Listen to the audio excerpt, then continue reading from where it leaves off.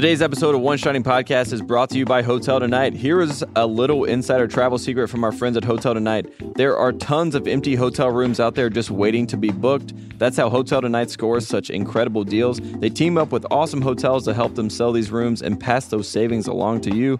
Not like last resort places, they work with cool top-rated hotels where you actually want to stay. And even though their name's Hotel Tonight, you can actually book up to 100 days in advance in top destinations and up to a week in advance everywhere else. So if you want to start scoring amazing deals at incredible hotels, download the Hotel Tonight app now. Gents, there's a revolutionary new detergent on the market that is designed just for you. It's called Frey, and it was created to both smell better and treat your clothing better than regular detergents. In the words of one of their customers, Frey smells like a GQ magazine kidnapped Liam Neeson's daughter to make him smell like Randy Savage was coming to kick their ass. So it smells awesome. That's we need one of those customers to write a review for our pod. That's a very detailed review there. Go to livefrey.com and use the code SHINING25 for 25% off your first purchase. That's livefrey.com and use the code SHINING25 for 25% off Frey detergents. He takes the timeout. Technical foul. Technical foul. Technical foul.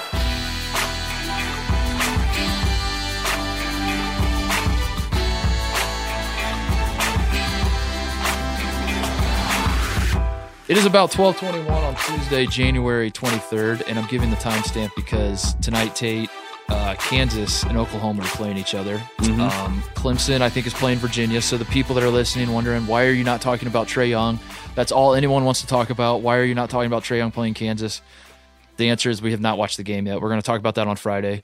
What we are going to talk about today, Tate, is I think the only story worth talking about with you and I. We're just going to dive right into good guy, bad guy. Usually we start with good guys, but let's start with the bad guys. Go ahead. Let's just get it going right now. Go ahead. I'll let you go first, and let's talk about what I know you want to talk about. We know what it is, and that is the I call it the miseducation of Zion Williamson, and it started on January 20th. Give the whole backstory. Give the people that are just tuning in the whole story on what is happening with who is this man Zion Williamson? Why is this news? Why am I making a big deal about it that we should start our show with this? Exactly. Give the story, Tate. Zion Williamson, the number 3 player in the country, at one time ranked the number 1 player in the country. We're in a time and an age where, we deal with, the mixtapes and the hype around recruits. We've seen it happen with a lot of guys, but Zion Williamson has been a different animal. He's been covered since he was 16. He has been compared to LeBron James. He's been on Slam covers. We've heard about everything about this kid pretty much since he really hit the scene. He's been followed by Drake. He's been rapped about. He's been talked about. He's been covered, like nothing we've really seen before in the past 5 to 10 years, honestly. And that brings us to the point where, everyone was concerned and wondering where this kid would take his career in college. If he would go to college, he narrows it down to 5 schools. So he's from Spartanburg, South Carolina. He's a Jam Nation, Adidas family guy. Obviously, we all remember the FBI story with Adidas. So that kind of opened his recruitment back up. And that led us to 5 schools that were in the mix. And the 5 schools that everyone had pegged, number 1 was Clemson. He's from South Carolina. A lot of people thought he was going to go to Clemson and stay in state. Number 2 was Duke. Probably a sleeper or a dark horse at best, but they were on the list, and a lot of people had kind of written him off leading into the recruitment. North Carolina, a school that he went and took an official visit to in the fall. He was promised the number 12, Phil Ford's number, a retired number, something that had never happened at the University of North Carolina. He was also considering Kentucky, the school that is known for the one and done in this era. John Calipari has famously said that, he is here to get these kids, his guys, to the NBA. And then finally, Frank Martin and the defense of South Carolina. And my favorite thing about the whole thing, a lot of these schools made their final pitches in the week. And my favorite Frank Martin pitch, which was put out there by Alex English, a great NBA and ABA player, played with the Denver Nuggets back in the day, a guy from South Carolina. He said, if Zion Williamson wants to learn how to play NBA defense, he should go to South Carolina, which I say to that, who plays defense in the NBA? Mm-hmm. So that leads all to that all leads to the final day, and that is January 20th, 8 p.m. on ESPN. Mark Titus, were you watching? I was not watching because you had led me to believe that I was like 75% sure he was going to Clemson. As I've said on this podcast many times, but for those who are just tuning in, I don't really follow recruiting. The only recruits I follow are guys that like I think are going to go basically to Indiana or Ohio State, and even then I don't really follow them. I just kind of celebrate when it happens. Just celebrate when it happens. So listening to Tate's just brainwashing me, just like all the propaganda you're throwing in my face, talking about Phil Ford letting Zion Williamson wear number 12 as though like that matters whatsoever, as though anybody cares about any of that. I was led to believe it was down to Carolina or Clemson, and I was like, man, this is going to be interesting. I even said on this pod, Tate, that I saw. Did I not say to you that he's going to go to Duke? And then you were like, no, that's never happened. And that leads us to Friday night at 8 p.m. Eastern Standard Time, leading into the Florida game at Kentucky in Rupp Arena. So everyone at Kentucky, you sound so somber right now. By the way, you're like reporting this as though it's like a national tragedy. You're like Friday, at Saturday at 8 p.m. I'm doing my Walter Cronkite impersonation, which I families all across this country laid their heads to rest. One of the great travesties of our time took place. It really was. And it really was because of everything that was at play. And I'll say this. So it all starts. We're all live on SportsCenter. We cut to Zion Williamson. He's there sitting next to his stepdad, his mom, his little brother's there. And, you know, he starts out his speech. And what's he talking about, Mark Titus? Everything that I like to hear when it comes to being a North Carolina fan, which is family. He's like, it comes down to family values, everything that, you know, I represent and what I want my family to represent. I want to be a part of something. I want to bring my family along. As I'm hearing these things, I will tell you right now, I'm watching this with my two roommates who both went to North Carolina. We are ecstatic. This is everything you want to hear. Roy Williams had the last official visit with the kid. We're pumped. We're like, this is leading to North Carolina. I can't wait to see that Carolina blue hat get pulled up. And then, of course, he says, and I've decided that I will be attending the Brotherhood. And I fell out of my chair because I'm just shocked. I'm like, the Brotherhood. First of all, that was created at least 4 years ago as a hashtag, but now has become some, you know, ideal that everyone believes is a true reality with Duke basketball because, you know, they're such a brotherhood. They really take care of each other. Let's ask Grant Hill the last time he talked to his national championship team. I'll wait. But anyways, it comes up, the Brotherhood. He announces, he pulls out the blue hat, he puts on the Duke cap, and people just go ballistic. This kid was probably one of the most likable players in the country just for the fact that he had the awe-inspiring dunks. Everyone seemed to like him. He's a real humble guy. He's been around, but whenever you see him in interviews, he's just super humble, super nice kid. And when he says Duke, he automatically becomes a pariah, somewhat of an enemy, and now he's joined this ridiculous recruiting class that Duke has together, which has the number 1 recruit in the country, R.J. Barrett, the number 2 recruit in the country, Cam Reddish, and now the number 3 recruit in the country, Zion Williamson. And boy, does it hurt me to say that, Mark Titus. Since I've come back home from LA after being in LA for a couple months, and I've been back home, this was the very first time that I wish I was back in LA. This is the first time I found myself wishing I was there, only just so I could record you as this announcement was taking place. I had to see it. It hurts so badly that I was not there. Like, I imagine you were we were just making fun of the Cliff Alexander, Illinois people, and I in my head, you were so much worse. I don't even know where to start with this. I guess I want to start here, Tate. How has Mike, and I'm sure you have a lot of thoughts on this, how has Mike Krzyzewski brainwashed the entire country to the extent that people hate Duke? This is the weirdest phenomenon to me in the world. Everybody in the country hates Duke. If you're not a Duke fan, you hate Duke. No one is like, okay, Duke, yeah, cool. They're whatever. Everybody, either you're a Duke fan or you absolutely hate them. So most of this country, most of the college basketball fans absolutely hate Duke, want them to burn to the ground, et cetera, et cetera. And yet we have a situation where anytime any other school does great on the recruiting trail, everybody starts making accusations of them paying players and dropping bags. And these are two things that exist in our sport, is that everybody hates Duke, everybody accuses everybody of paying players. Those are two things that always happen.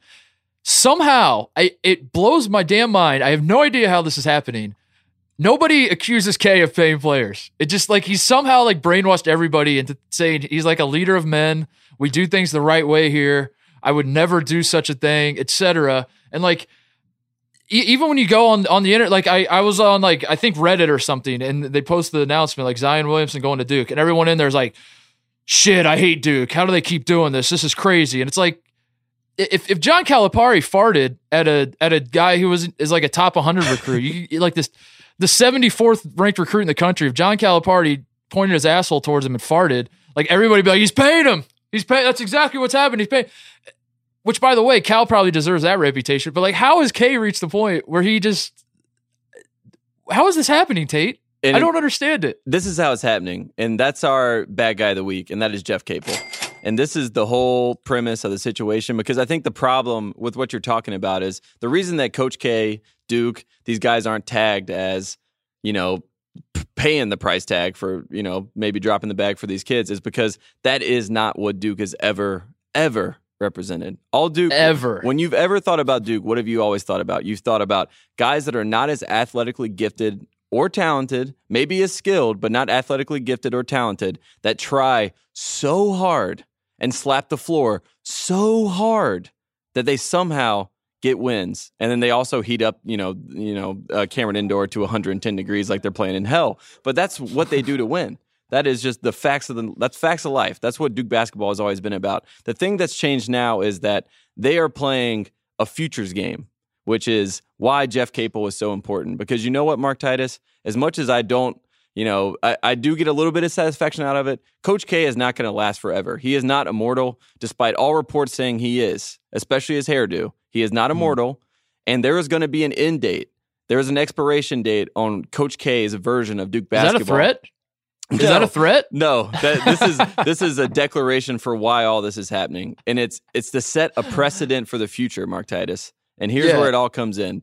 If Coach K were to continue what he built at Duke, which is I'm going to take a player that is not as talented, I'm going to take a Lee Melchione, I'm going to take an Emil Jefferson, I'm going to take a Brian Zubek, I'm going to take a Greg Paulus, I'm going to take a Daniel Ewing, the list goes on, and make them a 3 to 4 year starter that gets in people's bleep that out, Kyle, and wins games and wins titles. And now he's playing the one and done game, and that is not his game. It's Jeff Capel's game. But you know who's going to be the head coach in the future? Jeff Capel. And you know what Duke needs? Precedent. Because if they get the top 3 guys now, when K's there, when Capel gets the top 3 guys in 2022 or 2023, it seems like it's standard protocol. It seems like it's always been happening. It gets in your head. You're like, oh, that's just what Duke does. This is not what Duke has ever done, but they've played it perfectly. They've dealt the card out to every single person, starting with Kyrie Irving back in the day and leading all the way up to now to Zion Williamson. They have played their hand perfectly. Jeff Capel, bad guy of the week. I can't believe this is happening. The audacity of this to happen, of Duke to take the top 3 guys in the country who all play the same position, and on the heels of the FBI thing. So the current climate of college basketball is this. We have longed for years and years and years, all known that coaches are out there dropping bags. We knew that this was a thing. It was like rumors talked about. You get anybody that spent like more than 5 minutes inside a college basketball locker room. You get any 2 people together. They're like, yeah, of course, guys pay players. Like that's how it kind of works. These were always the rumors.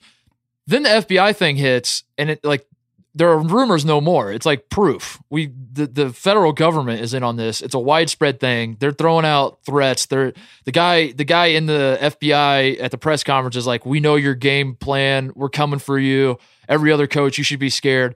This is the current climate. It's like, we know for a fact that coaches all over this country are paying players. And Brian Bowen gives us a price point to start at $100,000, who's not even, what was he like, 15th or something best recruit? Yeah, he's like mid-level. He's like the mid-level player that you pay. He's not even the high end. So that's the price point we have as a starting point. You can theoretically say, I mean, again, we could do rumors, and like as for me, I personally believe guys are getting paid more than $100,000. I think Brian Bowen was that was probably his price. I'm guessing better guys are getting more money, but that's speculation. We'll go with what we know, Tate. Guys are getting $100,000 to play at these schools, right? And somehow we have created a situation where America, the general public, as a consensus thought, knows that guys are getting paid $100,000, knows that Zion Williamson and Cam Reddish and RJ Barrett were getting recruited. They were getting offered money by places. I don't know if they took it. I'm not going to say I know anything about that. I guarantee you that coaches were calling them saying, we can hook you up with XYZ. We will give you cash. We'll give your family a house. We'll give you cars. Whether they took it, I don't know. But we know that these things are going on. And yet, America has been led to believe that Coach K goes into these living rooms, sits down with the families, and says, listen, I know you have lucrative offers on the table. I know that you could go to Arizona. Sorry, Arizona fans, I'm picking you because you're the best example. You're implicated in the probe or whatever. I know that you could go to Arizona and get $200,000 in a Lexus. I know you could be Billy Preston driving his Lexus at Kansas and crashing his car. I know that all these are things, but here's what I'm going to offer you. I'm going to offer you the opportunity to play for a 70-year-old who takes a leave of absence every year because my body's falling apart, and an opportunity to join the Duke Brotherhood and then go to the NBA and be known as the greatest Duke NBA player of all time because every single guy sent to the NBA sucks ass. And I think you will find that my offer is better than like an amount of money that would change your entire family's lives. And all these kids, and each one of these kids are saying, yeah, actually, I'm with you, coach. I think that's what I want out of my life. This isn't happening, Tate. This cannot possibly be happening. The pitch that Coach K and Duke that they put out to the world. I mean, we remember Diallo when Hammy Diallo was in between Duke and Kentucky. He said, and Cal got very upset about this, that Duke promised a lifetime, right? A lifetime support. So you're always going to be supported by I call them the Duke Mafia, but you're always going to be supported by Duke, whatever you do in life. If you end up being an engineer, there are going to be Duke people in the field that will take care of you, yada, yada, yada. The other thing that K does, and I think is very underrated in this whole situation, is he has this game that he plays. So let's say Coach K goes into Zion's house, what's the first thing he's going to ask Zion? Who's your favorite NBA player? Zion's going to say, well, I mean, I really model my game after LeBron James. He's going to go, you know what? Let me text LeBron right now. He'll pull out his phone. He'll text what it says in his phone, contact LeBron James. It's probably a manager on the Duke team, but we don't know. We can't confirm that. So he texts LeBron James and says, I'm here with Zion Williamson. He's a great young player. We'd love to see him at Duke. And, LeBron will text back and say, love you, Coach K. You're the greatest thing that's ever happened in my life. If it wasn't for you, I wouldn't even love the game of basketball. You should tell Zion to go to Duke because that's what basketball means to me and it means to you, and I love you to death. And then Zion will read that and go, oh my God, LeBron James wishes he was at Duke right now and not playing in the NBA. I should go there. That's the way that they sell it. Like Coach K's connections to all these NBA superstars is just, mind-boggling to all these recruits. And they're like, I just got to go play for this guy. When in reality, Zion Williamson is already a star. He knows Drake and all these people. Like, that's not what's selling him on this program. And that's like the farce that's out there to the world, that Coach K's NBA connections is what's getting all these kids so amped up. And they're like, oh my God, I could one day be like LeBron James, who thinks that I could be like him because Coach K texted him. That's not what's happening. This is but America buys into that. It's unbelievable. I don't understand it. Coach K is without question the greatest coach alive. I think it's without question he's the greatest coach of all time in college basketball. All of these things are true. He has an undeniable brand. Duke should be recruiting very, very well every year. These aren't the complaints. I don't begrudge Coach K for using whatever influence he has. Honestly, it doesn't even bother me that Duke does well recruiting, because I know a lot of people are like, probably doing the jerk off motion listening to us, like, Duke haters, here we go again. You guys hating on Duke. You hate on Duke because you're a Carolina fan, and you should hate on Duke. I honestly don't care. I actually like when Duke does this because it makes my job a lot easier. I know that next year now I'm going to have a Duke team that's going to have their three best players are all going to be playing the same position, and they're going to be trying to figure things out, and they're going to get upset losses, and it's going to be an absolute blast to cover them. I'm actually excited for this. I just can't believe. And especially like when you think about like Duke doesn't actually win national championships. They've won one national championship playing the one and done game. So it's not like guess who won that championship for them? Quinn Cook and Emil Jefferson. Right. And Grayson Allen. Yeah. But and Tyus Jones, I guess. But And Justice Winslow and whatever.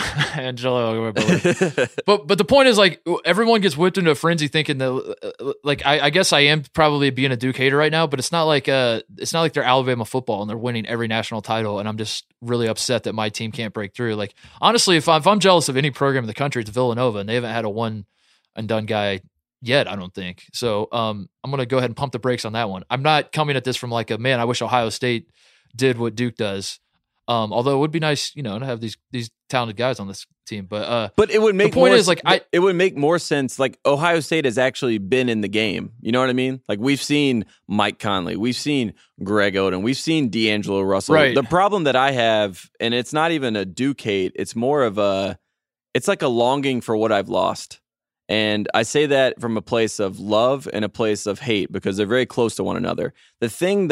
The best thing about the North Carolina-Duke rivalry always was that North Carolina was the program that had the supreme talent, the superior talent on the floor, but Duke had the moxie, the skill, right, and the ability to play the game of basketball better than the talented players, to know the game better, to take the charges, to dive for a loose ball, to do all these sort of things. Just say it. And they've gone. Just say it, Tate. They had a lot of white guys, and they've gone completely away from their identity and everything that K built. The reason that I'm sad is because, you know what? It's hard for me as a North Carolina fan to hate Brandon Ingram. It's hard for me as a North Carolina fan to hate Marvin Bagley. It's hard for me as a North Carolina fan to hate Jahlil Okafor. That's interesting. Because they are these are great talents, supreme talents that I cannot believe that are now going to Duke. It just makes no sense. It doesn't fit. It would be like if Butler was getting Romeo Langford. It just doesn't fit the protocol. This is interesting that you're bringing this up. So you're saying that you don't hate Duke as much as you used to. No, not at all. Despite them, interesting. Because to me, this sort of stuff makes me hate Duke more because, and I think we're both coming from the same point. We're just arriving at different conclusions. I hate them more because I think they pretend, like, K's whole mantra is that basically, it's funny you bring up Butler because that was the example I would use, is that K pretends like his program is still Butler, and he thinks that he's like the underdog, and like you said, getting like the scrappy guys, like plucking the diamonds in the rough and finding a way for them to play for the name on the front of the jersey, and this is what it's all about. And for some reason, like, America's all bought into that bullshit, and like people are just now, like I am just now for the first time starting to see people like think, wait a second, Duke is sort of the one and done school, aren't they? Like, this is. Maybe Kentucky's not the one and done school. Maybe it is Duke after all. And like, they're just sort of figuring it out. And this makes me hate them more because it's like, if K and Duke and everybody involved and Duke fans and everything, if they just celebrated what they were, I don't think I would have a problem with them. If they were just like, yeah, maybe we play players, maybe we don't. We just, sorry, we get a bunch of talented guys in here. We have a ton of fun. We send everybody to the NBA and we do it again and we win national titles. Like, sorry you hate us so much. It is what it is. But that's not how they approach it. They approach it like we do it the right way. Like, you see Duke fans talking about like academic requirements and like we have to get a specific player. Like K, even last year, I wrote an article, I think it was this past summer, about basically this very thing you and I are talking about is like Duke changing their recruiting strategy and how K is basically like sold his soul and he has gotten away from the Duke thing. And as I was researching that, you come across these quotes where K is like, we still go after the same guys we always have. And that kind of shit is just like mind blowing to me. How can you say that with a straight face? You clearly do not. But they pretend like they're trying to find the guys that have the academic requirements as well. Cause Duke is a prestigious school now and you have to get those kind of guys that fit the mold. And it's like, just cut all the bullshit and call it for what it is. And I wouldn't mind one bit. Like, I hope Duke gets the 5 best players in every single recruiting class go to Duke and Kentucky from now until the end of time. And we do this every single year because it's so much fun. I love talking about it. It's just, I don't know, Tate. It blows my mind how the wool's been pulled over America's eyes and they just buy into whatever Coach K's selling. It's honestly impressive. And what happened with K is, I mean, he panicked, right? When in 2009, Duke was nowhere to be found. They were freaking out. The one and done era was finally clicking in. They weren't quite getting the kids. I mean, at one point they had Nolan Smith, Greg Paulus, Brian Zubek, Kyle Singler, that whole squad getting together, and it wasn't working out. And North Carolina wins that title in 2009. K is a reactionary person, so that happens. He's going to up the ante. He's like, well, you know, he went from talking really, I mean, you should see some of the old quotes from K on Calipari and the one and done system in general. I mean, he had some, you know, some thoughts that I think if it were pulled back out, you know, a lot of people would have some real problems with it. But he was basically like, I'm not changing the way I do what I do. This is the Duke basketball program. And honestly, the whole time I was on his side about the thing. I was like, at least, you know, Duke and Carolina aren't going to get in the mud here, get in the glut of this whole situation and let it play out, because I thought the rule was going to change. And then he went completely 180. They won the 2010 title, which I think, I don't think he thought they were going to win that year, because he was already on the Kyrie trail and trying to get Harrison Barnes and trying to get into that world anyway. But they win that 2010 title, and then it just, from then on until today, it has been a complete flip of everything that they have done before that. And I mean, it is impressive. The 2015 title, you can't say anything bad about that team. That team was the perfect mix between senior leadership and young freshman talented players. That all worked out. But to get a guy like Zion Williamson, a guy that, I mean, if you went to someone in 1997, showed him a tape of Zion Williamson, and you said, that kid's going to go to Duke, they would look at you dumbfounded. They're like, what happened? Did K retire 5 years ago? What is going on there? Who coaches that team? You know, is Terry Porter coaching that team? What is going on? It's funny you bring up the timeline about right around 2010, 2011 is when everything flipped, because yeah, as you said, you know who was hired then. You know who was brought to Durham then. It was your boy, Jeff Capel, who was fired, lest anyone forget, was fired from Oklahoma. The official story was because Oklahoma sucked that year, and I think the 2011 was his final year. Yes. That was the official story that was put forth to the media. The story that like is obvious was Tiny Gallon was getting cash from a financial advisor, and the Oklahoma assistant coaches were orchestrating the entire thing. And on like that scandal hits, he leaves Oklahoma in wake of recruiting violations. They're on 3 years probation. Lon Kruger inherits the program. I wouldn't say shambles. It wasn't like a complete disaster, but Capel, it was a direct recruiting violation, a player taking money. Jeff Capel was in charge of this, gets fired, goes to Duke. Duke starts landing one and done guys. I don't this is just like, again, maybe there's a scenario where none of these guys are paying players. I'm not here to say that I have 100% proof that Jeff Capel and Mike Krzyzewski are paying players. I'm not trying to break a story. What I'm trying to do is like grab America by the lapels and shake them and say like, why do you do this with every other program but not Duke? I don't understand it. This drives me nuts that K has somehow buried the Lance Thomas thing. He's buried the Chris Duhon thing. He's buried the Corey Maggette thing. Like people are listening to this podcast right now and just heard me mention those three names. And they're like, wait, what is he talking about? Go Google it. These are things that exist. And this man is like, he's a mob boss, and he's figured out a way to just bury all of his bodies, all of his violations that happen. And it's like, I respect him so much. And this is why he's the greatest coach of all time, is because it just defies logic to me how he gets this done, Tate. So that's it. I'm more angry about this than you are, by the way, which is shocking. I'm not angry. I'm just disappointed. Like, I can't believe that we've come to this. And my whole thing, my last, maybe not my last point, but my last thing I will say about this, the facade of the family atmosphere and like the whole thing. I mean, Cal does it at Kentucky. You know, Kay is now doing it with this whole brotherhood thing. I mean, that's a Dean Smith thing day one. Like, Dean Smith has been doing that the entire time. It was all about the Carolina family. It wasn't used as a marketing tool. It was just, that's what he said. I mean, when he passed away, he sent $200 to all his former players. I mean, that's just what he was all about. And now Kay has adopted that in some new modern weird way to call it the brotherhood. But let me ask you about the brotherhood, okay?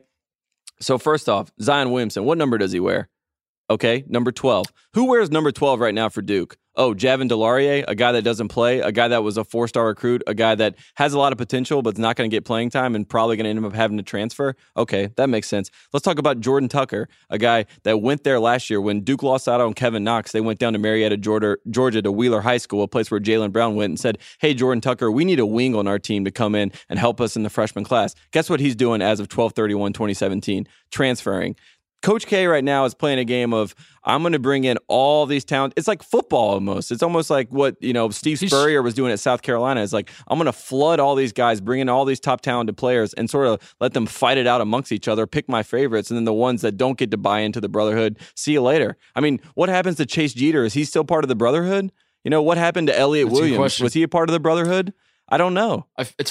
It's funny that Jordan Tucker transferred to Butler too. It's like he got to Duke. He's like, well, wait a second. This isn't the Duke that I thought I want to go to the real Duke. I want to go to the Duke I was sold on, which is Butler. And that's the, yeah, the whole brotherhood thing is so funny to me too. Like you realize this is something at every single program in the country. Like every single program has a fraternity of former players that feel really tight to each other. And this is not a unique thing that Duke has. And I don't know.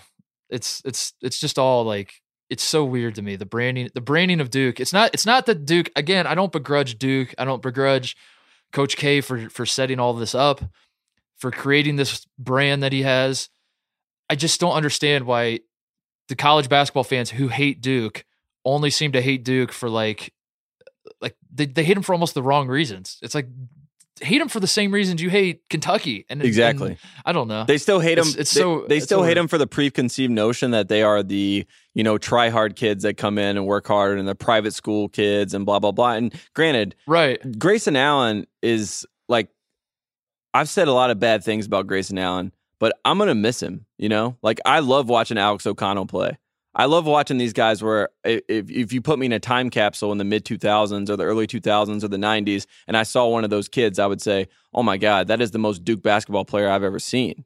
Even DeLaurier is a guy like that. I watch him play and it's just like hustle, back cuts, all this sort of stuff that Duke basketball players do. But instead, I'm watching Marvin Bagley look like the number one pick day one. It's just a totally different brand of basketball. Are you saying DeLaurier, you're putting money on DeLaurier not wearing number 12 next year? Absolutely not. Absolutely not. Interesting. He's going to be at Davidson next year. Yeah, they're going to just force him out altogether. Yeah. You're not. I don't know. It's can we talk about the transitive property to Calipari and his response to all this?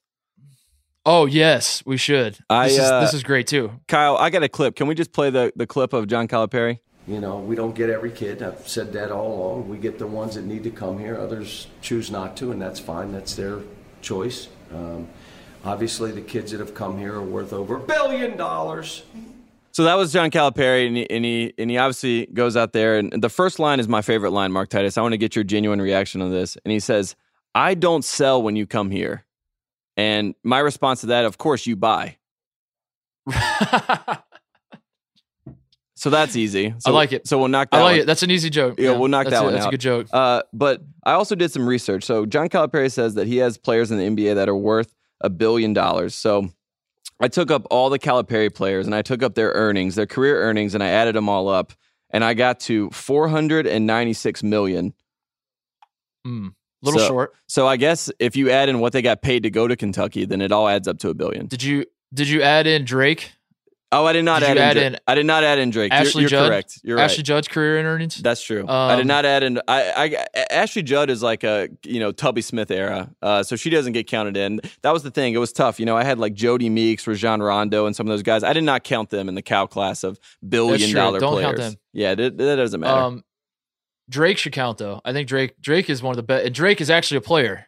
Now remember, Drake wore the uniform and went and warmed up and shot the three and airballed it at the Big Blue Madness. Like Drake, I think Drake counts as a Kentucky player. So, yeah, Cal is definitely shook by this, and it's awesome theater. It's again like this goes back to the point I was trying to say and trying to defend myself that like I'm not jealous of Duke. I'm not like upset. I actually enjoy this. I truthfully want this to happen because Cal and Coach K fighting each other, trying to win at the same game is absolutely hilarious. Cal is so shook. His team is terrible. Mm-hmm. They might not make the tournament. I said that like a week ago, half jokingly. I'm like 55% joke or 45% joking. I mean, now like I'm slowly getting closer to like I don't think I'm joking anymore. Kentucky does not look like an NCAA tournament team. First time they haven't been ranked since March 2014. Right, but I guess. If you're a Kentucky fan, you're thinking, yeah, that was the year we went to the national championship. So we might be all right. He's so shook by the pain of the players. He's recruiting. Like I haven't heard Kentucky. Does Kentucky even have any recruits for next year? I guess they might not need them because all these guys are coming back because they're not that great. I don't know. But Cal is pretty obviously shook, and it makes for fantastic theater because again, need I remind everybody that. We're going to talk, everyone, the casual fan, the person that doesn't follow college basketball closely would be convinced, like Bill Simmons, for example, I'm going to throw him out there because I'm not making fun of him. I'm just saying I know that he casually watches college basketball. if you talk to him, like he's convinced that like Duke and Kentucky are like the two best programs in the country. And I guess in a certain measure they are, but Villanova is pretty clearly the best program in the country the last 5 years, right? Up there with, I mean, I think there's like 5. Like I think Michigan State's in the conversation. I think North Carolina's in the conversation. Kansas is in the conversation. The point, I mean, UConn has won more national titles since K started playing the one and done game. Exactly. UConn won in 11 and 14. Yes. It's like the point being, this is not a situation where it's like football and you got Ohio State, Clemson, and Alabama, and it's just those three every single year. Mm-hmm. And you know that one of those three is probably going to win the national championship. And it's like, God, can we get some more variety in here? Like, that's not what's going on in college basketball. So honestly, I don't care at all. It makes for more fun. And it's amazing how Cal is so shook by this. It's like Cal and K are playing a completely different game. They're not even trying to win national titles. I'm convinced of that with Cal. Like, I think Cal looks at his career earnings of his guys, and he's like, I'm the most successful coach in college basketball today, and it's because my guys make more money than everyone else. I mean, people forget when John Wall, DeMarcus Cousins, that big draft class, when they all came out, this is before he won his title in 2012 to Anthony Davis, John Calipari said this was better than a national title when they all got drafted. Yeah. Yeah, I mean, and listen, which is you honesty. Could argue that I like that. Yeah, you could argue that he's right, but that's the thing is like Cal is honest. K is not honest. K is not honest about his approach to this at all. Cal will tell you what he's thinking, and you can honestly, he kind of has a case. Like you bring these guys in, I mean, it's an antiquated idea that you should be providing an education for these guys who are pretty clearly going to make hundreds of millions of dollars in their NBA career. Like you could throw that out the window. National titles are basically for the fans. And I guess it'd be nice if you cared about the fans, but like, I don't know, like obviously it would be nice to win a national title, but at the end of the day, I think every coach, people get into coaching because they care about relationships with their players. And if that's what your motivation is, then what's the greatest thing you can do in your relationship for a player is help them in their career and help them make a ton of money. So I get there's like a case that could be made that Cal is not wrong. It's just it's so wild that they're playing two completely different games. Like Jay Wright is trying to win the national title this year. Mm-hmm. Tony Bennett is trying to win the national title. John Calipari is trying to get the best recruits and make his guys millionaires. And K is doing the same thing. And it's like we have so many different motivations. It makes college basketball great, Tate. That's just what I'm going to say. It really reminds me of like the East Coast, West Coast rap rivalry back in the day. It's like Coach K is Suge Knight. You know, he's just behind the scenes. He's just this ominous threat, and he has like Tupac, Snoop Dogg, all these talented people around him. And then you got Calipari, who's like Diddy, who's like all up in the video, everywhere, around, making his face known, just letting everybody know what's going on with his players and everybody. And at the same time, you're just like, I don't know what side I stand on, but I know both sides probably aren't doing the best things right now. You know, there needs to be some sort of, There needs to be a middle ground. There needs to be some other outlet. And I guess when you have schools like Villanova, you know, that is the answer, but it's just not as sexy of a pick. I mean, no one's going to randomly walk up to you and say, man, did you see Jalen Brunson and Mikal Bridges last night? What a game by those two guys. I mean, no one even knows how to do that. All they want to talk about is Zion Williamson or,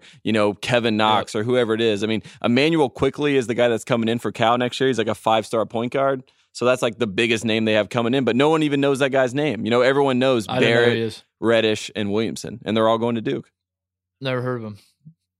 Well, you got anything else? We talked about Duke for a lot. I mean, people, I don't know. Like this is actually we get a ton of shit for ripping on Duke and talking about Duke all the time, and it's deserved. It's totally deserved. But this feels like a worth kind of a half-hour discussion. I thought it feels like a watershed moment for where you stand on the situation. I mean, this was completely out of the blue. I don't think I put it in enough context for how.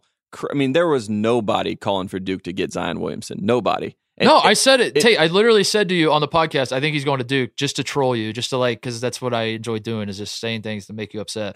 And then you said it can't happen, it won't happen, or whatever it is you said. It still hurts. Yeah, it still hurts. Yeah, but again, like I'm for Duke. I hope Duke fans calm down. Duke fans aren't listening anymore. If there's no way they've made it this far into the pod, they slam this shit off. But I had some real like true blood Duke people that are quote unquote my friends. I wouldn't call them my friends, but I reached out to them when the Zion thing happened, and they were even not only were they shocked by it, they were just like, I can't believe this is where K is going to end his career. So that lets you know, like the true blue Duke fans are just confused by the whole thing, right? And that's where I'm coming from. My sense of anger, if you hear it in my voice, is coming from that. Not like, oh man, Duke is better than my program and I'm jealous. Although that's probably true too. There's probably a hint of that. But most of it's just like, why is America treating Duke to a different standard? Like, can we please make jokes about Coach K? When someone mentions Coach K, can you please say he pays his players? That's all I want to see. I want to see just anonymous people on Twitter accusing K of paying players. That's all I really want. And number two, I want to just call out Duke for their bullshit. They're hypocritical brand. They have this brand and they have the reality and it doesn't mesh. But anyway, we can move on to something else. We got to finish our segment. That was Tate's bad guy. Yeah, that was one bad guy, and now let's go to your bad guy, Mark Titus. I don't think we need to spend a half an hour talking about this, but we do finally. We should play I guess we still have the Michael Porter mystery. I was going to say we should play the music one more time just to rest in peace to the Billy Preston mystery. But we still have the Michael Porter mystery, so we can use the music still, but the Scooby-Doo music. But my bad guy is the entire country of Bosnia. Billy has stepped in, dropped the bag for Billy Preston. Our Kansas, we've talked about him all year. The story has now been closed. The final chapter has been written on Billy Preston's saga at Kansas, unless I guess an investigation, but there's probably going to be no investigation. We're just going to move on from it all. A team called BC Igokia signed Billy Preston in Bosnia. And that's it. That's pretty much it. So the kid, to recap his story, he sits out the first, was it 2 games? 1 game for like breaking team rules, something like that. Yep. Missing curfew. I don't even remember what it was. He played in the exhibition games early in the season, then sat out the first game, and then we never saw him again, really.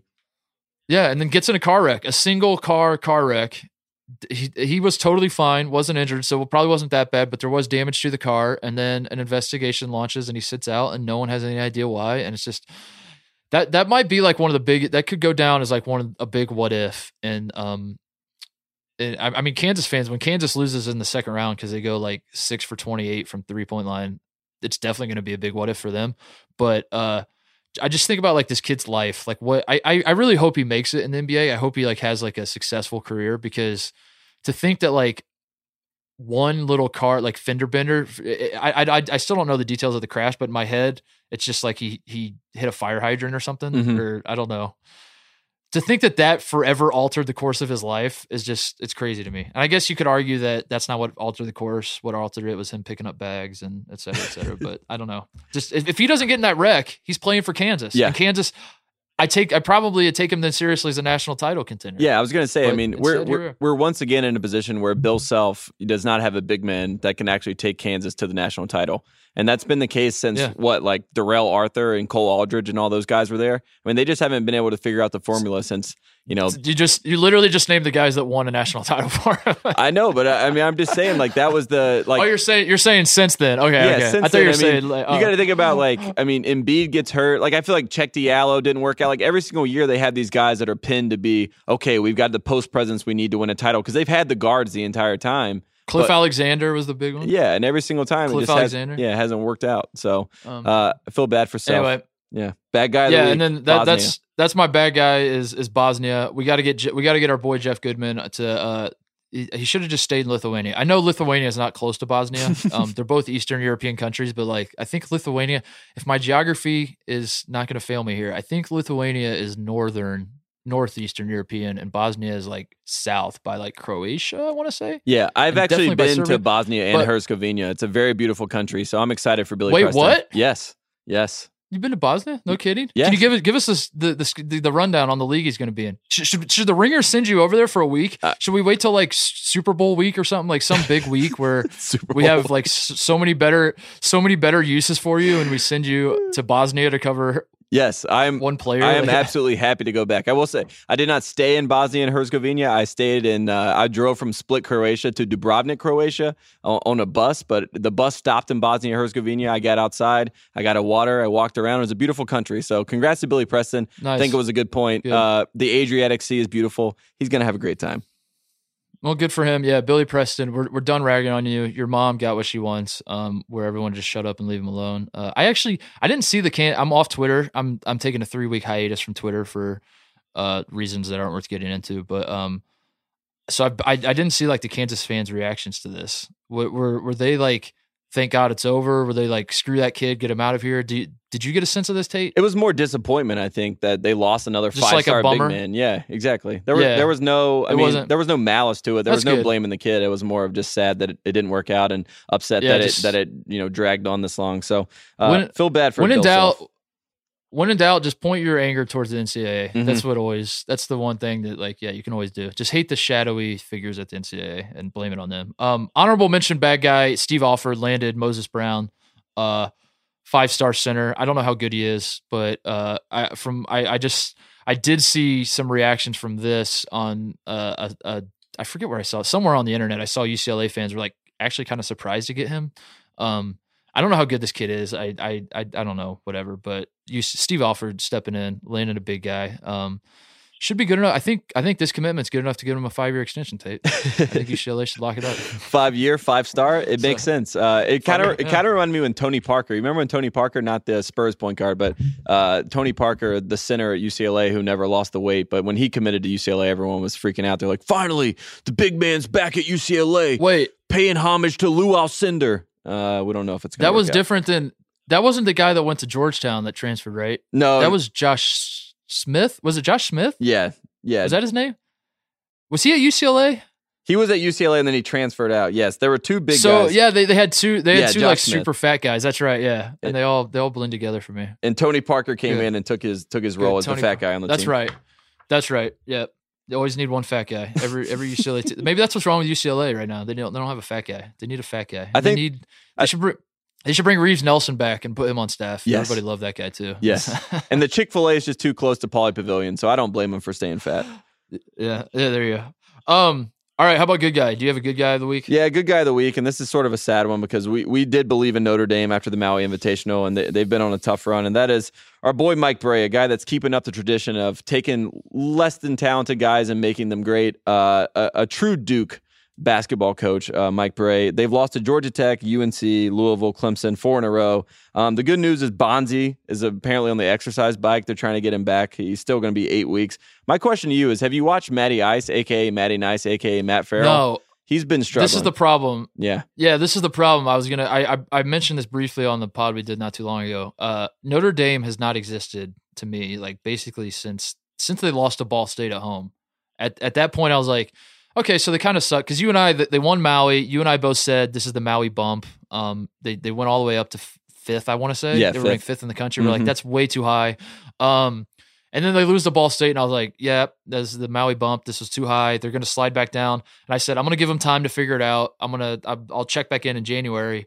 And I have not checked back in, Tate. Like, Notre Dame has done nothing to pop back on my radar, and it's kind of sad that I didn't even think about Notre Dame. So you said Mike Bray, and then I was like, oh, yeah, that's right. Notre Dame does exist, and they are a fun part of my life every year, and maybe that's what's missing from this college basketball It feels season. like Mike Bray's T-shirt wearing in Maui was at least 2 years ago, and that's the sad part about this whole state of affairs. Matt Farrell in the Louisville game was a double overtime loss, a heartbreaking loss, but he had 2 or 3 times where he could have won the game on open shots, and Matty Ice would have hit those shots, but Matty Nice is not hitting those shots. He really struggled. Ooh, I like what you did there. Yeah, he's struggling, and then they lost to Clemson, and he shot 2 of 11 from the field. He just looks still hurt. I think he had like an ankle injury or something that was holding him out. It just makes me sad because this whole year we were so excited for the Bonzi and Matt Farrell pick and roll action all year, and we haven't gotten our due. Mike Bray said he wants Bonzi to come back for the ACC tournament so they can get back to Maui status, is what he said. So I'm hoping that Notre Dame can make like a run in the ACC tournament. That's best case scenario for this team. Maui status as in needing a Vacation. needing a comeback to beat a vastly overrated Wichita State team in the second half, and some soft Maui rims and a lot of help to even beat a team that is probably not even going to make the Sweet 16 this year. That's what he means by coming back to Maui. So if Farrell and Colson end up on our 3-on-3 team that you and I, we haven't talked about that in a while. You and I need to sit down off the air and kind of like hash out some 3-on-3 stuff. But we're on the committee, the selection committee for the 3-on-3 tournament that's going on at the Final Four. And we said that when at the start of the year, we felt like Colson and Farrell were locks to be on the ACC team. If they both can get healthy and we put them on the team, because I don't know what the whole situation is. It might be like you might throw like Joel Berry in there, but the ACC I'm sure has a ton of great seniors that I just can't think of right now. if they win the 3-on-3 tournament and they win Maui and they don't make the NCAA tournament and they suck the rest of the year, is that a successful season for them? Is that a good way to go out? If you win Maui and you win the inaugural 3-on-3 tournament, I think that's a pretty good year. That's a year you could be proud of. Because for a team Notre that Dame, was promising listen, a Final Four, I don't think that's the. They weren't promising a Final Four. Listen, Notre Dame coming into the year, they had 2.5 players. They had Colson and Farrell, and I'll give you half of Pfluger. And outside of that, like, nobody around the country is scared of any of those other guys. No one cares about any of those other guys. They have, I'm sure some of them are pretty decent players, but like, that was what it was. There were 2, and now Colson's out for however long it's going to be, 8 weeks or something like that. Yeah, 8 weeks. You're saying Farrell's got a bum ankle or something. Like, of course they're not. Like, it is what it is. It's just, I mean, you're limited. You're the 2 players you do have get hurt. If you can salvage a Maui win and a 3-on-3 win where Tate and Titus are there, yes, handing you the trophy, yes, shaking your hand, interviewing you after you win, I mean, that's a victory, Tate. That's better than Jim Nance, I'll tell you that. What about your good guy? Is it a coach that My possibly good guy lost to Mike Brey at some point this year? Yep, see it. The little segue. We were talking about Maui. Greg Marshall. You're gonna enjoy this. The Wichita State has now lost 2 in a row. I'm not really going to get into it too much. Like, I felt like Wichita State they definitely should be better than this. They brought back like their team. They won 30 games last year. They were what were they, a 10 seed last year in the tournament? Mm-hmm. Does that sound right? Yep. I think they were a 10 seed. Yeah. And they won 30 games and everyone was like, man, Wichita State is misseeded. This is a travesty. And then they brought back everybody. They were supposed to be really good. They were ranked, I want to say like 9th, top 10 at least, in the preseason. They're just not that good, and that's okay. They're a good basketball team. They're not a very good basketball team. We said it at the beginning after the Maui, our takeaway from Maui, at least mine was that if we're talking about the Duke brand, I feel like Wichita State is not on brand at all right now. They're not the play angry Wichita State. Their defense is actually kind of bad. Shamit is not. He's really not assertive, and that's the real head scratcher to me, is that he's not really doing much of anything, and he's not really upset by that. It's not like he's playing poorly. It's like he's just not really playing at all. So yeah, Greg Marshall. They've lost 2 in a row now in the new conference. They have Marcus McDuffels back, by the way.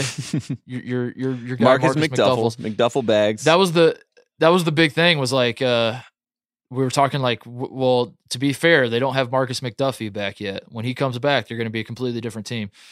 Marcus McDuffels has been back for about a month now, Tate. He's averaging like 8 points and 4 rebounds a game. So he's not really the difference. I mean, this isn't a guy that was, so they're kind of running out of excuses. I know they are in a harder conference, but they haven't even got to the part of the conference that's supposed to be like that hard yet. But this is this is the perfect example of, they bumped themselves up to play in a tough conference. They got used to being able to run through their conference and prime themselves for the tournament, and now they're having to deal with it. So that's the situation we're at. Shout out to all the idiots on Twitter and ESPN comment sections and all that are like, this team would suck if they had to play real teams. Like when Wichita State went undefeated, and they're like, this team would finish 13th in the ACC. I want to give a shout out to those people because this year they're kind of proving your point. Maybe you're right. Maybe you were right all along. Maybe Gonzaga, if Gonzaga had to play in the Pac-12, wouldn't even make the tournament every year. Maybe there's something to that, Tate. Anyway, the Gonzaga fans are very upset about that. I will take a step back and say, Gonzaga, good for you guys. You guys are great. Go West Coast Conference. Do we need Kyle Guy, or should we just go straight to shout outs? We can just go straight to shout-outs, I think. I mean, Kyle Guy, the only thing I had on Kyle Guy was that I just saw an interview Tony Bennett did after they beat Wake Forest that basically Tony Bennett got asked about if Kyle Guy was going to break his record, because apparently Kyle Guy has like he now has the Virginia all-time career 3-point percentage record or something. And I didn't realize this. Tony Bennett is the NCAA leader. He has the NCAA career record at 49.7% Tate from the 3-point line. That is so absurd. Tony Bennett shot 53.3% from the 3-point line as a junior, and he took like 5 threes a game, and he did it. And anyway, Kyle Guy he's not actually going to break it, but he's close. And Tony Bennett was asked about it, and Tony Bennett, being the humble handsome man that he is, just said like, yeah, I would love that. Because I want someone to break it, but I want it to be one of my guys that I recruit. So anyway, that was the only thing I saw. Kyle Guy, one of the good guys. Let's do some shout outs. First up, shout out to Buzz Williams and Virginia Tech last night. Beat North Carolina. Buzz Williams is the only coach I've ever seen do a full halftime, take off the suit, come back in a t-shirt. At one point, Buzz Williams ran into the middle of the court in live action because he thought it was a media timeout. Got no technical because he was so giddy about how good they were playing on defense that the refs just let it go. Unbelievable effort by Buzz Williams. He was basically the sixth defender all night, and Virginia Tech with a big win over North Carolina. Have you just resigned yourself to the fact that it's just not happening with Carolina this year? Oh my God, they're ranked number 10 in the country. They're totally fine. The problem that they're The problem that they're going to have is that Joel Berry and Jalek Felton. There looks to be a little bit of a rift there, but that's something to keep your eye on because Jalek's going to have to play more. Joel Berry still can't get a shot. And the best thing about Joel Berry is the apologizing that every single media person does when he does struggle in games. No one says anything bad about the guy. I love Joel Berry. He's a great point guard. He's a great Carolina point guard, but he is really, really struggling this season. He's a good guy. He's a good guy, Joel Berry. That's for sure. He's a great guy. So yeah, Carolina is. I feel like the ceiling Sweet 16. Do you think it's better than that? Well, Do you think they have a higher ceiling than that? I think ACC tournament run where you get into the championship game and a Sweet 16 Elite 8 is a pretty good season for this team when you're depending on Luke May to be your best player. So I don't think you can argue with that. The Luke May slander continues. You hate that man. No, I love him. Unbelievable. Unbelievable. Yeah, it's tough. Luke May would be a great Duke basketball player in the mid-2000s, that's for sure. Shout out to the Buzz. Did you see the video of him in the locker room after they won? Of course. The mosh pit? Of course. Yeah, it was awesome. Yeah. But Buzz seems like a fun guy to play for. I don't know. I think Buzz Williams is when he has a buzzed haircut, and I'm going to call this new version of Buzz Spike Williams with the spiked hair. So good job, Spike Williams. I want to give a shout out to Buzz, too, by the way, I don't know if it's paid off quite yet, but for leaving Marquette, and I know there's like more to the story. He probably hated the administration and all that kind of stuff. But when it happened, he left Marquette to go to Virginia Tech, and everyone was like, what? Why? Why are you doing it? Why would you leave Marquette for Virginia Tech? And I don't know if it necessarily has played out for him. I don't know if it's proved to be like a great decision quite yet. Like, it's not like Virginia Tech has built something yet. They seem to just still be the team that just upsets other teams and doesn't actually win a ton of games yet. But I don't know. He seems to be having fun. He's pulling out some big wins, growing out his hair. People seem to love him down there. So I don't know. Shout out to him for that. Yep. Shout out to Blacksburg. Next up, I want to shout out TCU for beating West Virginia at home. I think this is like their first top 10 win in like 5 years, which begs a question or brings up the point of like TCU had a top 10 win 5 years ago. Wait, what? Wait, what? Did that happen? But this was a program win, Tate. I just wanted to. It wasn't this acute game. It wasn't just this specific game. It was more that when you and I did the Sleeping Giants pod with Simmons, we briefly touched on how we feel like SMU and TCU is going to be the rivalry to keep an eye on for the next like 20 years. That 20 years from now, SMU TCU might be something in the Dallas Fort Worth area. Yes. So. TCU getting a huge win is a step in that direction where like TCU, Jamie Dixon gets something cooking there. And they finally did it. They've had a lot of close calls. They are actually one of the better teams in the Big 12, but they keep losing to all the better teams. Like they lose by like 3 or 4 points in all these Big 12 games. So it was cool to see them finally blow out a good team. So anyway. And shout out to Ryan Switzer for being there for West Virginia fans behind the bench. That was a tough loss for him. Xavier and Cincinnati, 2 teams that we always think are ranked between 17 and 20, up to number 8 in the coaches poll. So congrats to them for tying each other right where they belong. Yeah, that's pretty funny. They're pretty funny. They just for 1 week, if you're a coaches poll fan, you can't argue about Xavier Cincinnati. Like Xavier Cincinnati fans are just shaking hands saying like, yeah, we're about as good as each other this week. Yeah. Even though Xavier beat the shit out of Cincinnati this year. But yeah, that was pretty funny that they're tied. I want to give a shout out to Rhode Island. The forgotten Hurley brother, Dan Hurley, is now ranked. He's won 10 in a row.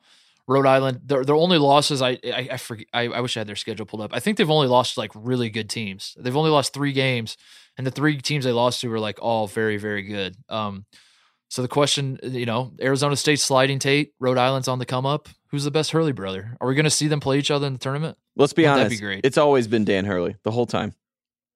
Wouldn't it be awesome if they really did play each other and they were playing at the same site as Duke or something, and like you show Coach K in the stands, and then you do the whole thing where you pretend like Bobby Hurley's a K guy, and I don't know.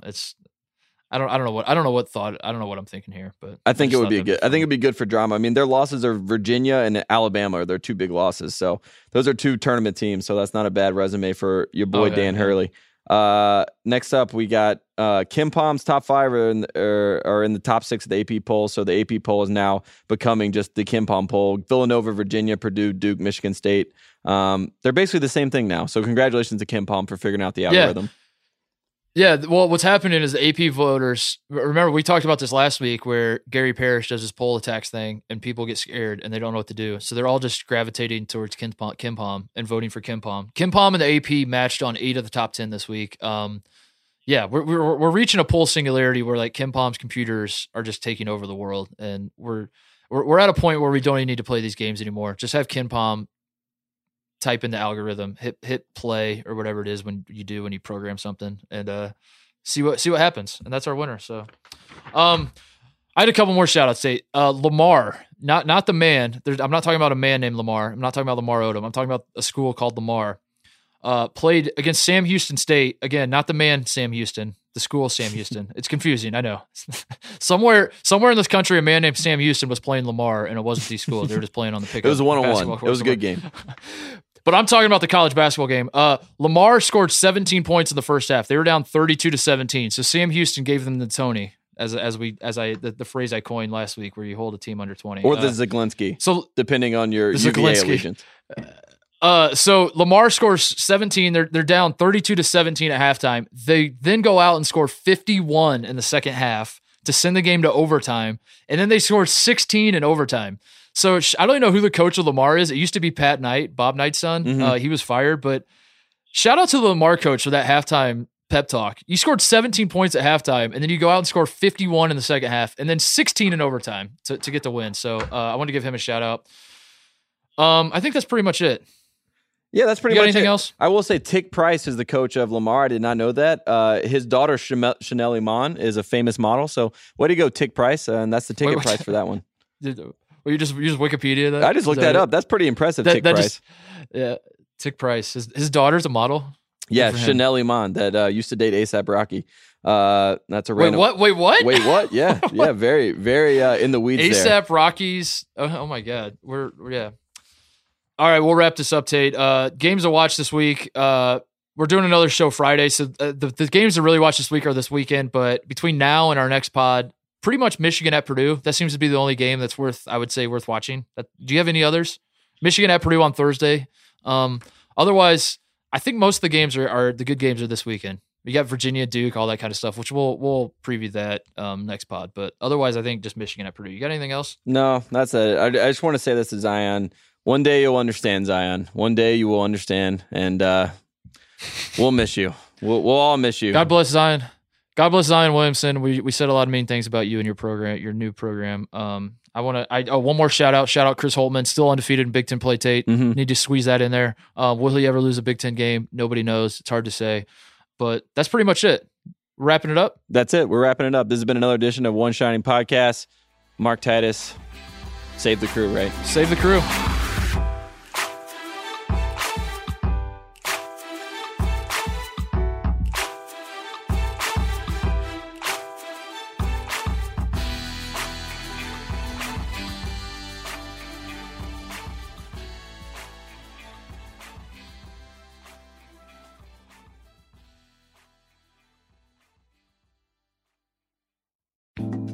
Thanks again to Hotel Tonight. Again, I can't tell you how much I have been loving Hotel Tonight. Hotel Tonight helps you book amazing deals at great hotels, and even though the name's Hotel Tonight, you can actually book up to 100 days in advance in top destinations and up to a week in advance everywhere else. They work with cool, top-rated hotels and don't feature those long, endless lists of options you have to scroll through. Instead, they show you a select list of the best deals at the best hotels at any given time. So start scoring amazing deals at incredible hotels. Download the Hotel Tonight app now.